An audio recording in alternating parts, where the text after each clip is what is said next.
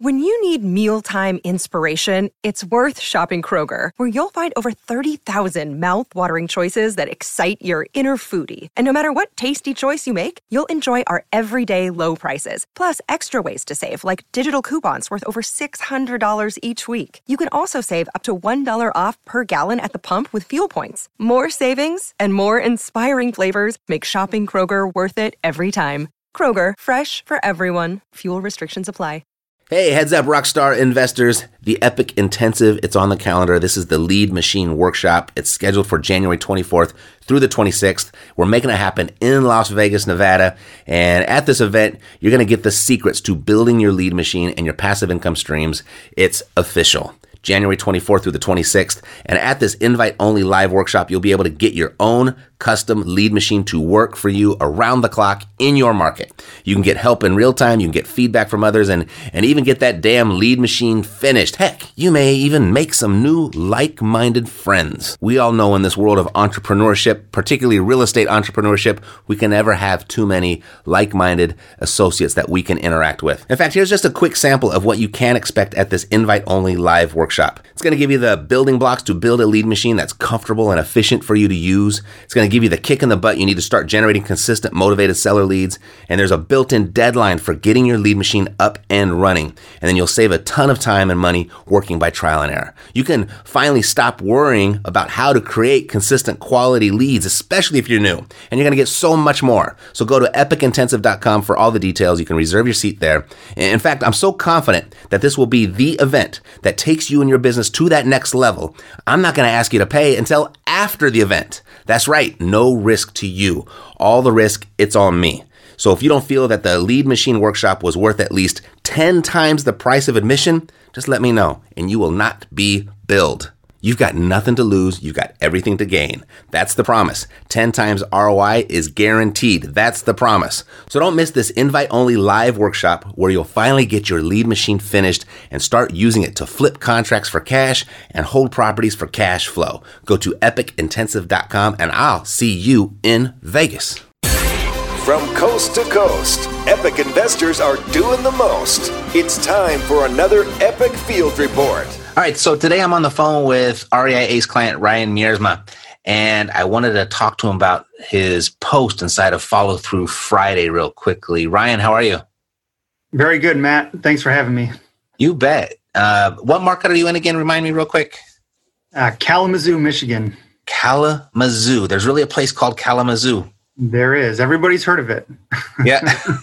We have a Rancho Cucamonga here in Southern California, and I get kind of the same thing there. But anyway, congratulations. I was going to read what you had posted for Follow Through Friday inside of the private Facebook group that we have for the Epic community. Let's see. Contractor started rehab on a 2-unit fix and hold that you closed last week, closing on a 4-unit today. Sweet. So you've been busy. When did you join the REI Ace program? Beginning of August, we attended the summit there in LA. Got it. And we're recording this here in November, August, September, October. So just a few months. Okay, so good. And we got 2 deals here. So let's kind of break them up. They're both going to be buy and holds? Yes. Yeah, both of them are buy and holds. One of them's ready to go. The other one needs some work. Perfect. Okay, so the 2-unit fix and hold. Fix and hold. Okay, I get it. It's not fix and flip. It's fix and hold. The 2-unit fix and hold. How did you find that deal? They were both through direct mail. Both were through direct mail. Okay. Yep. Through the campaign that you guys helped me with. Well, good. So you have to fix one up and the other one is pretty much ready to go. And your planned exit strategy here is to hold them. Have you calculated your ROI on these, your cash on cash return? Yeah, they should be both over 20%. Over 20%. Both very, very healthy. Very good. Those are healthy. Sweet. So I guess these 2 deals and so new to the program, what's the biggest lesson that you've learned from these 2 transactions? Biggest lesson I've learned is that you got to get out there and you've got to be proactive and you've got to meet with sellers and make a lot of offers. And the deals are out there. They're definitely out there. So how are you going to celebrate? That's a great question. Probably take my family out to a nice dinner. That's fantastic. What's the family's dinner of choice? It's a steakhouse downtown Kalamazoo, Webster's Prime. Nice. Everyone says steakhouse. I like it. Bunch of meat eaters in the RAA's program. That's great. Okay, so thanks again, Ryan, sharing this quick call with us. Keep doing what you're doing, and let us know if you need any help. We'll do it again. Thanks, Matt. All right, take care, Ryan. This is Stereo Media. Yo. Yeah, we got the cash flow. You didn't know, homeboy, we got the cash flow. Yeah. What's up? Hello. And welcome to the Epic Real Estate Investing Show, where we meet here each and every week, now 6 days a week, to help everyday people escape the rat race using real estate. So thank you for listening to the show. Stay connected with us here by hitting the subscribe button. Stay connected with us on Instagram at Epic Real Estate, and you can go to YouTube and connect with us there as well on epicrei.tv, where the video versions of the podcasts are uploaded every week as well. So I got a great show for you today. I got a great guest. I've been very much looking forward to this conversation.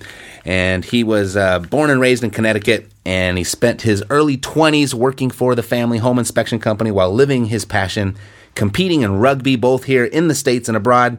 This is also when he began his real estate investment career, investing in his first property when he was just 25 years old. He's closed more than 1,000 transactions since.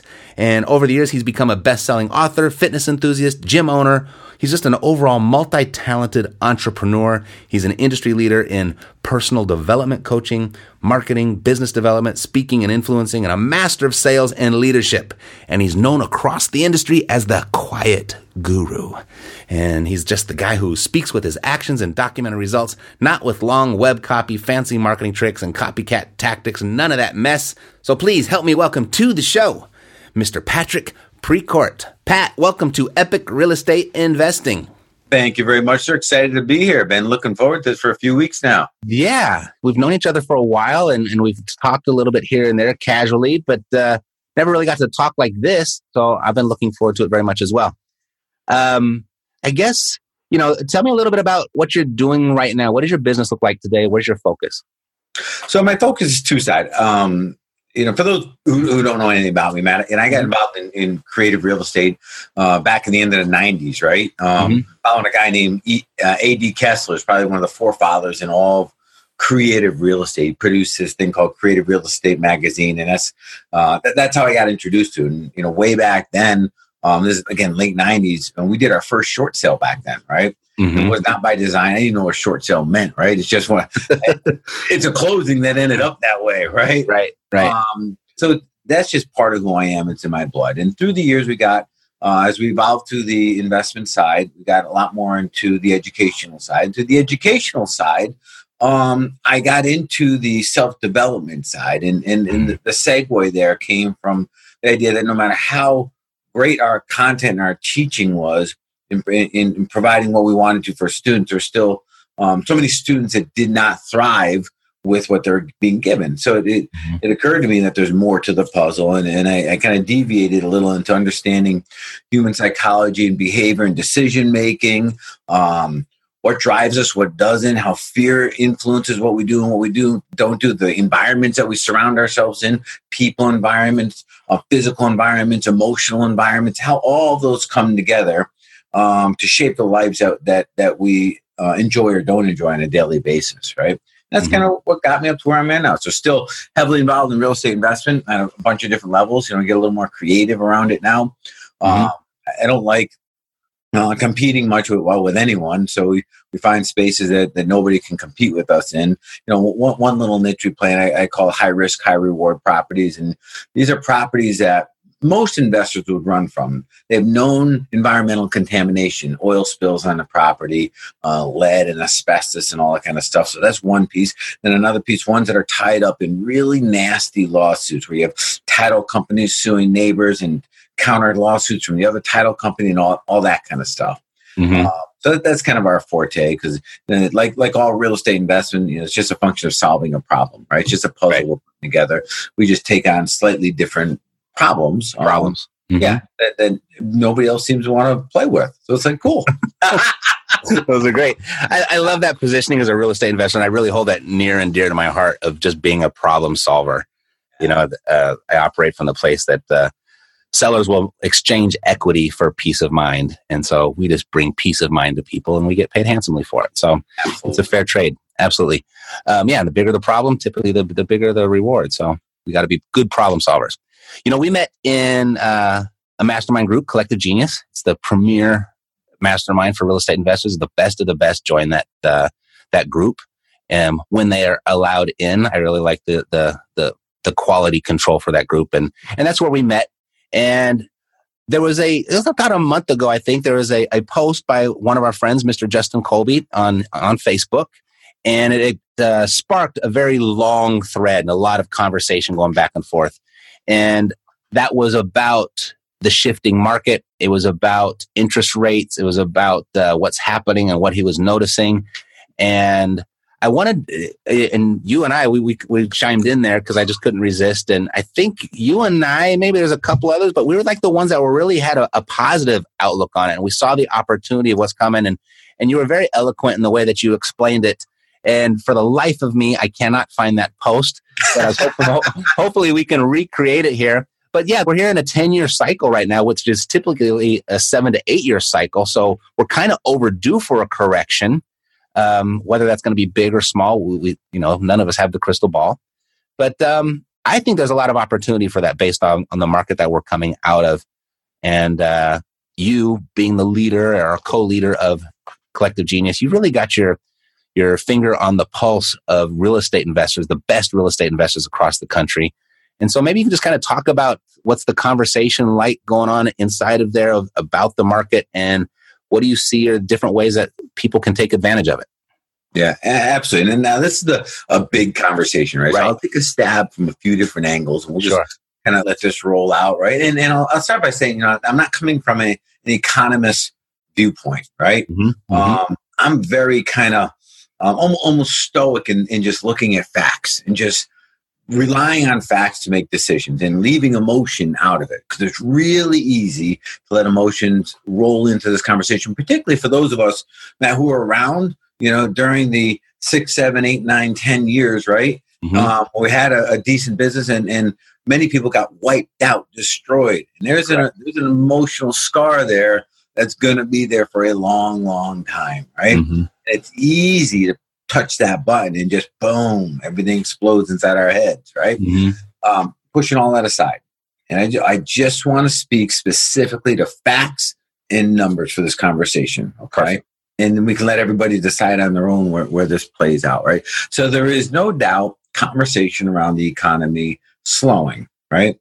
Mm-hmm. Yet, there's no facts that support that it should. So let me just talk about some big drivers. And you go back to, this really started in 5 and 6, and when we exploited certain loan products, right? We created an artificial demand for property, then artificially drove up the value of property, right? And at some point, that thing's got to stop, and it did. It stopped hard, and the depth of the pain that we felt went way beyond real estate transactions because of these crazy financial instruments that Wall Street had created, credit default swaps, and the way they packaged up and sold troughs of loans that were, re-regulated or requalified as really first-rate investments, but they really weren't. And now innocent people investing out of pension funds were getting involved and getting harmed, right? So the ripple effect was far greater than it could ever be right now, because a lot of those products were just boom, ditch, put away, right?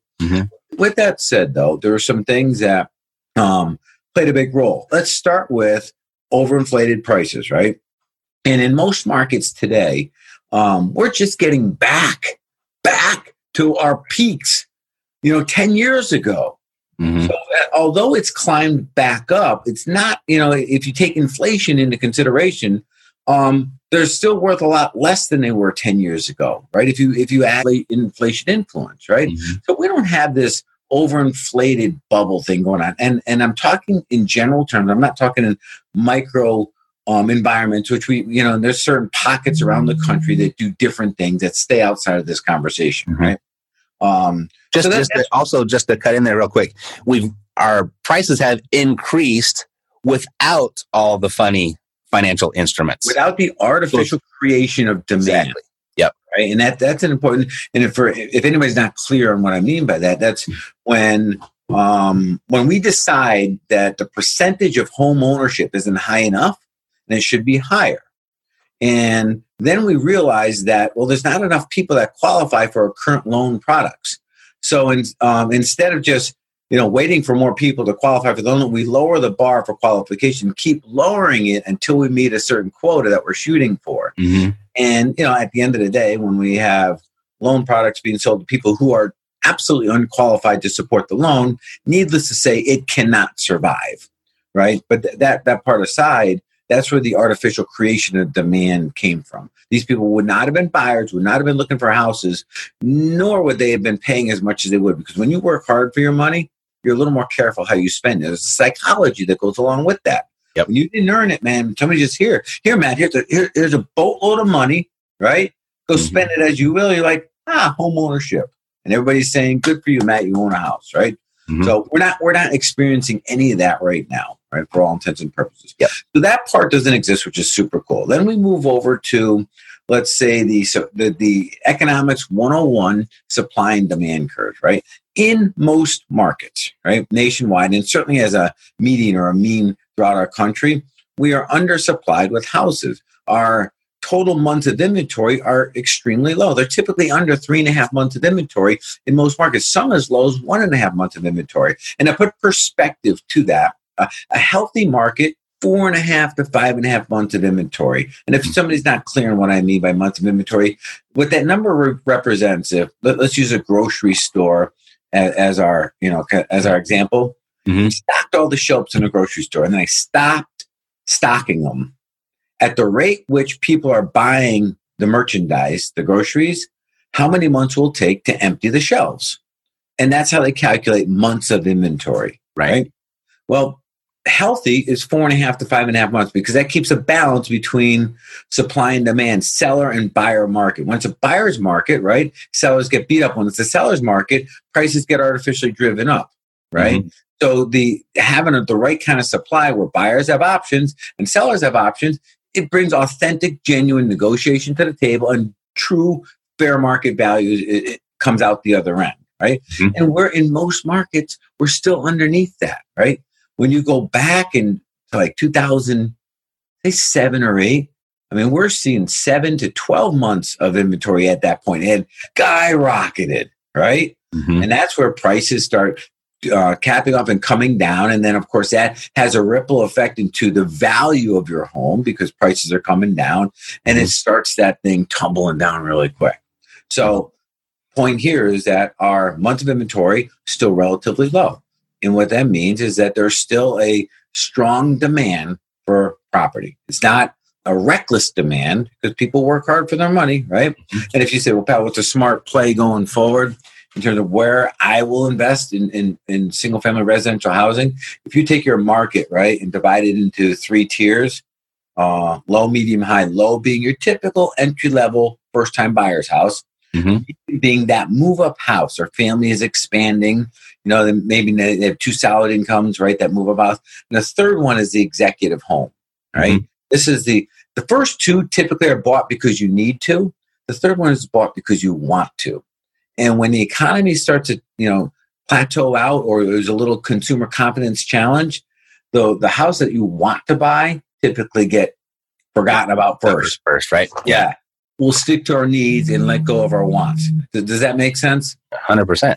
So that's kind of the second point here, is that our demand for property is still very strong. And there's no indication that has not dropped off at all.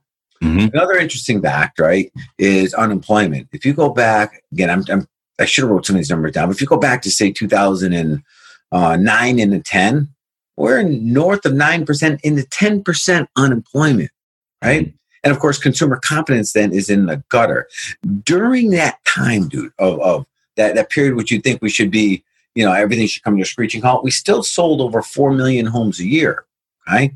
And to put that in perspective, right? If you go to, say, maybe 2014, we sold a little over 4 million homes a year. And everybody thought in 2014 we were doing great. The economy's starting to really be robust. The mm-hmm. numbers were not that much different.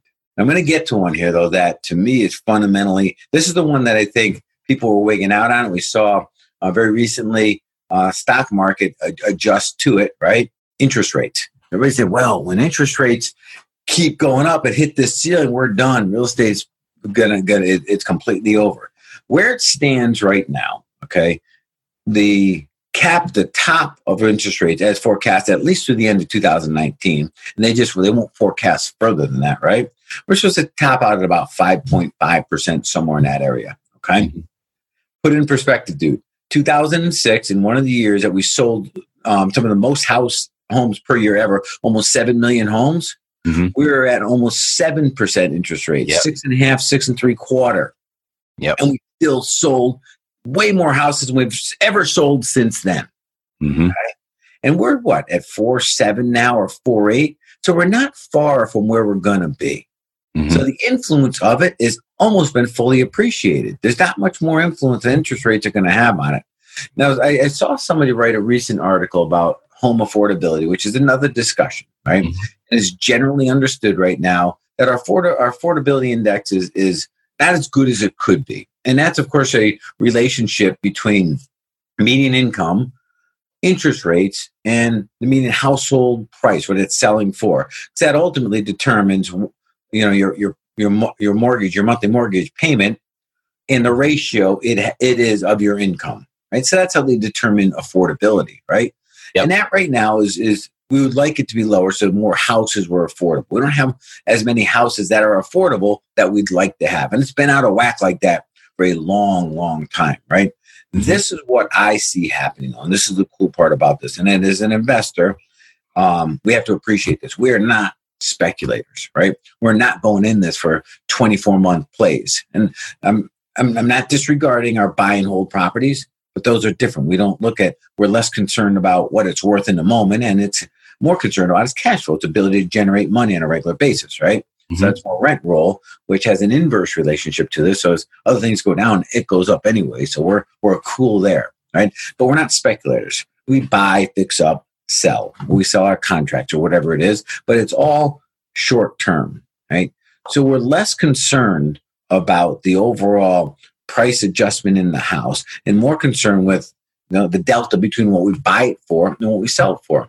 And house prices don't adjust that much in a 2, 3, 4, 5, 6 week period.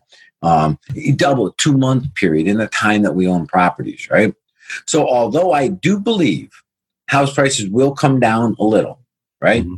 I see an ultimate upside to it in that it'll make houses more affordable. We already said the interest rates are almost tapped out. Assuming our incomes don't go down, which I don't see any reason why they would, as the house prices come down, it brings in more buyers into the market, particularly in that first-time buyer range. Does that make sense? 100%. Yep. So I'm, in the day, like I said, I'm not, I would never claim to be some, stud economist that knows all about this on a great big macro level. All I can do is look at the fundamental numbers that drive our business, right? And drive consumer. Mm-hmm. And I do know that when there's a demand, houses will be bought and sold, provided there's money. And that's the last part here. One thing we lost in 2007 was financing. It just crashed, right? They were done putting out loans because everybody went into trouble.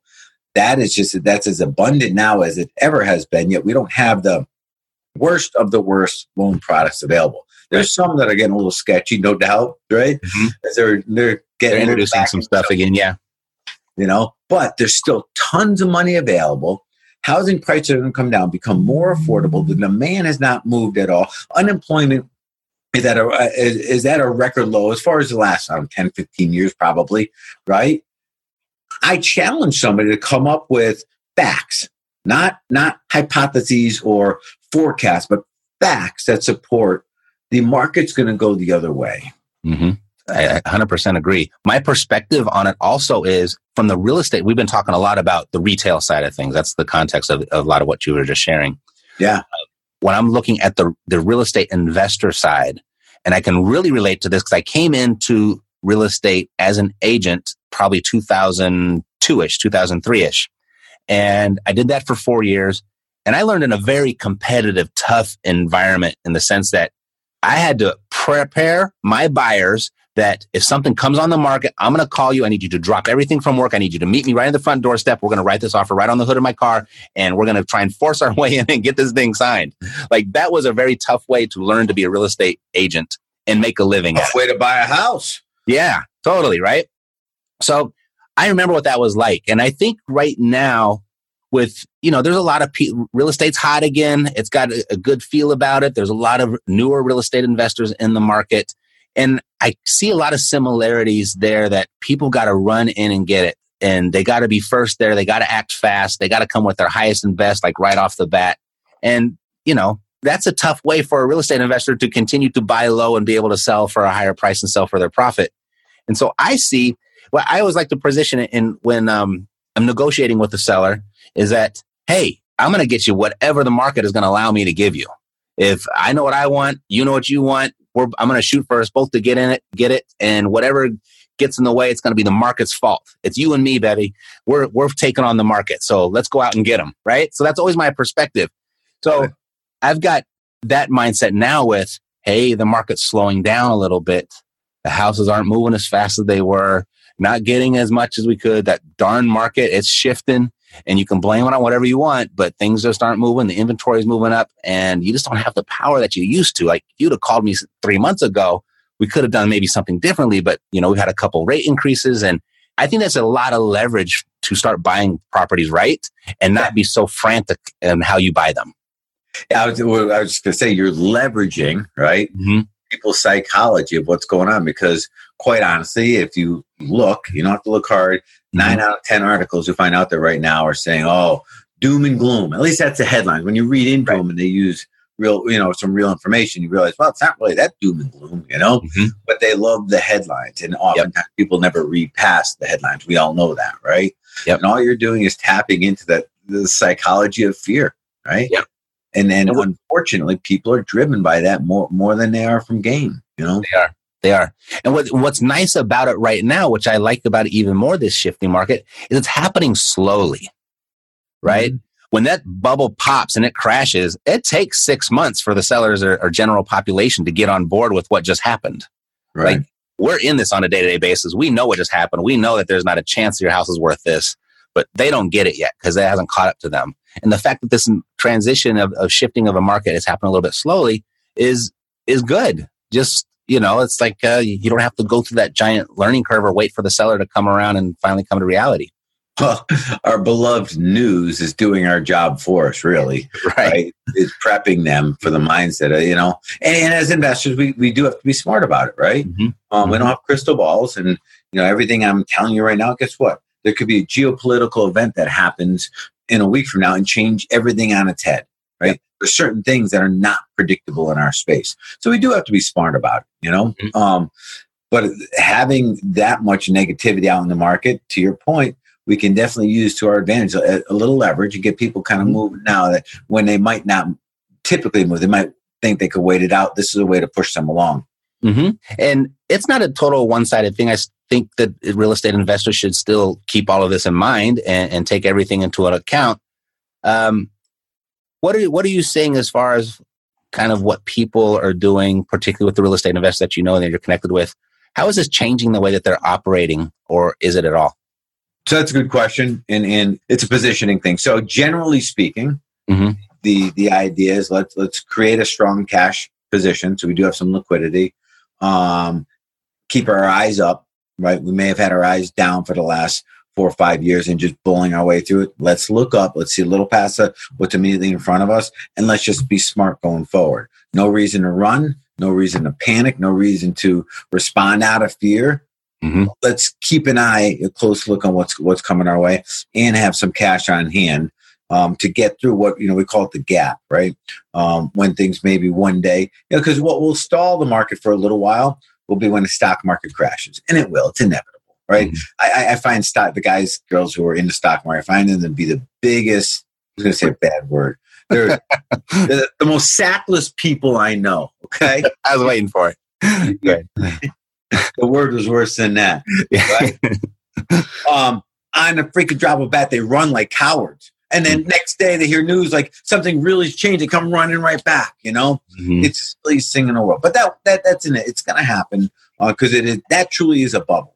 Whereas I don't see our real estate in a bubble right now. But the stock market, everybody knows it. And then there's your balance between greed and fear, and each one of those will kick you in the nuts, right? So the smart investor takes those into consideration. They know when everybody's in fear, that's time to step up and play. There's opportunity, and that's when the market's kind of coming down, right? There's opportunity to be had there. And when everybody's greedy as hell, that's really the time to sell your shit because they're thinking it's going to keep going and going and going and going. Right? That's it's the stock market. Real estate's not that much different when we're playing the short-term game. Right. It is all about the difference between the short term and the long term. Yeah. Two totally different games. Mm-hmm. Cool. Well, Patrick, I really appreciate you coming on and sharing your expertise. I haven't talked to you in a really long time. So bring me up to speed. What's the biggest win you've had in the last 12 months and what'd you learn from it? Oh, goodness. It's been a busy past 12 months. We opened another gym. We're in the gym business too. We do lifestyle fitness and martial arts, which is pretty cool. And it's our 1 year anniversary right here in December, which is super cool. That was big for us. A lot of growth in that space. I do a lot of work in the personal development space. We launched a program in 2018. It's geared towards guys, generally entrepreneurs, typically guys who just want more out of life, right? And that's going just phenomenally well. And that's my passion, right? That's what I do, and that's what I love to do on a regular basis. And of course, our real estate keeps coming along. We're looking in a space that's a little different than our fix and flip on the wealth building side of real estate. It's on the assisted living space, right? And I'm waiting for this slowdown coming up, right, to take advantage of some opportunity buys for that business, right? I mean, that business is a very lucrative side of real estate to begin with. Being able to get properties at a little, at 10% difference than they are now, which may happen if people fall on the fear side of things enough. That's when we're keeping our eye on very, very closely right now. Pat, if anyone wanted to get in touch with you, what would be the best way for them to do that? Just my website's the easiest one to go to. It's just my name, patrickprecourt.com. And through there, it's very easy to track me down, get a hold of me, and see a little bit more about what we do, Yeah, I'm interested in, usually I ask that question for the benefit of the audience, but I was actually asking a little bit for myself because I'm interested in the personal development aspect. I think that's the center of every entrepreneur's either success or not success, right? It all starts with that. So big time. Been a pleasure. Let's do this again. Dude, whenever you want, man. Let's do it in the heat when things get heated up, right? When we have some tough conversations, let's bring it, man. I think that'd be great. Super. All righty. So that's another episode of the Epic Real Estate Investing Show. Thank you to our guest, Mr. Pat Precourt. So if you'd like to do deals, stay right here. We're here 5 days a week. We're here 6 days a week now. We give it all away for free. Everything you need to know to do deals is right here on the show. If you'd like to go fast, go to reiace.com. All righty. God bless to your success. I'm Matt Theriault, living the dream. Hey, real quick before you go, the day after Pat and I recorded this episode, he had sent me an article. So this is a brand new article, right straight up to date, and I'll just read it loosely for you. Stock markets around the world rose on Thursday, largely thanks to comments from the chair of the U.S. Federal Reserve that hinted at slowing interest rate rises. What does this mean? The U.S. Central Bank has been raising interest rates for a while to make sure that strong economic growth doesn't get out of control. But it now looks like interest rates will hit neutral sooner than previously thought.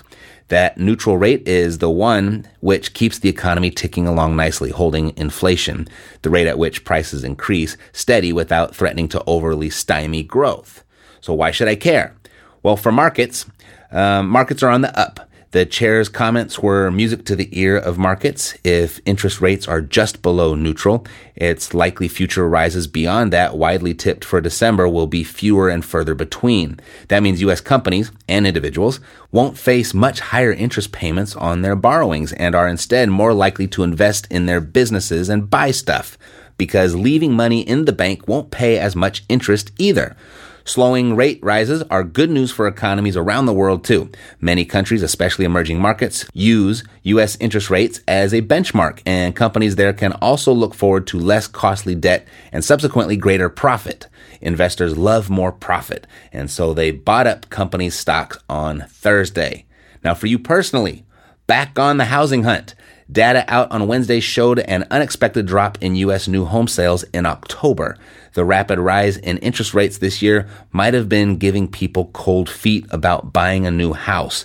Demand was stoked by previous low interest rates, which made mortgages cheap. But if rates aren't rising as fast anymore, then people may soon start splashing the cash again, including on property.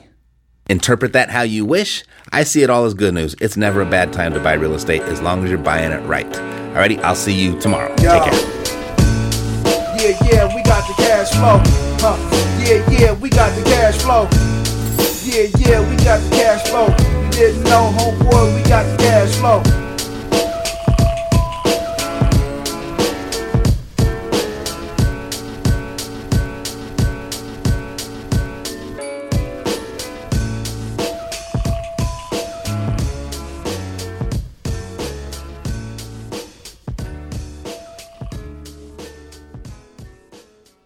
This podcast is a part of the C-Suite Radio Network. For more top business podcasts, visit c-suiteradio.com.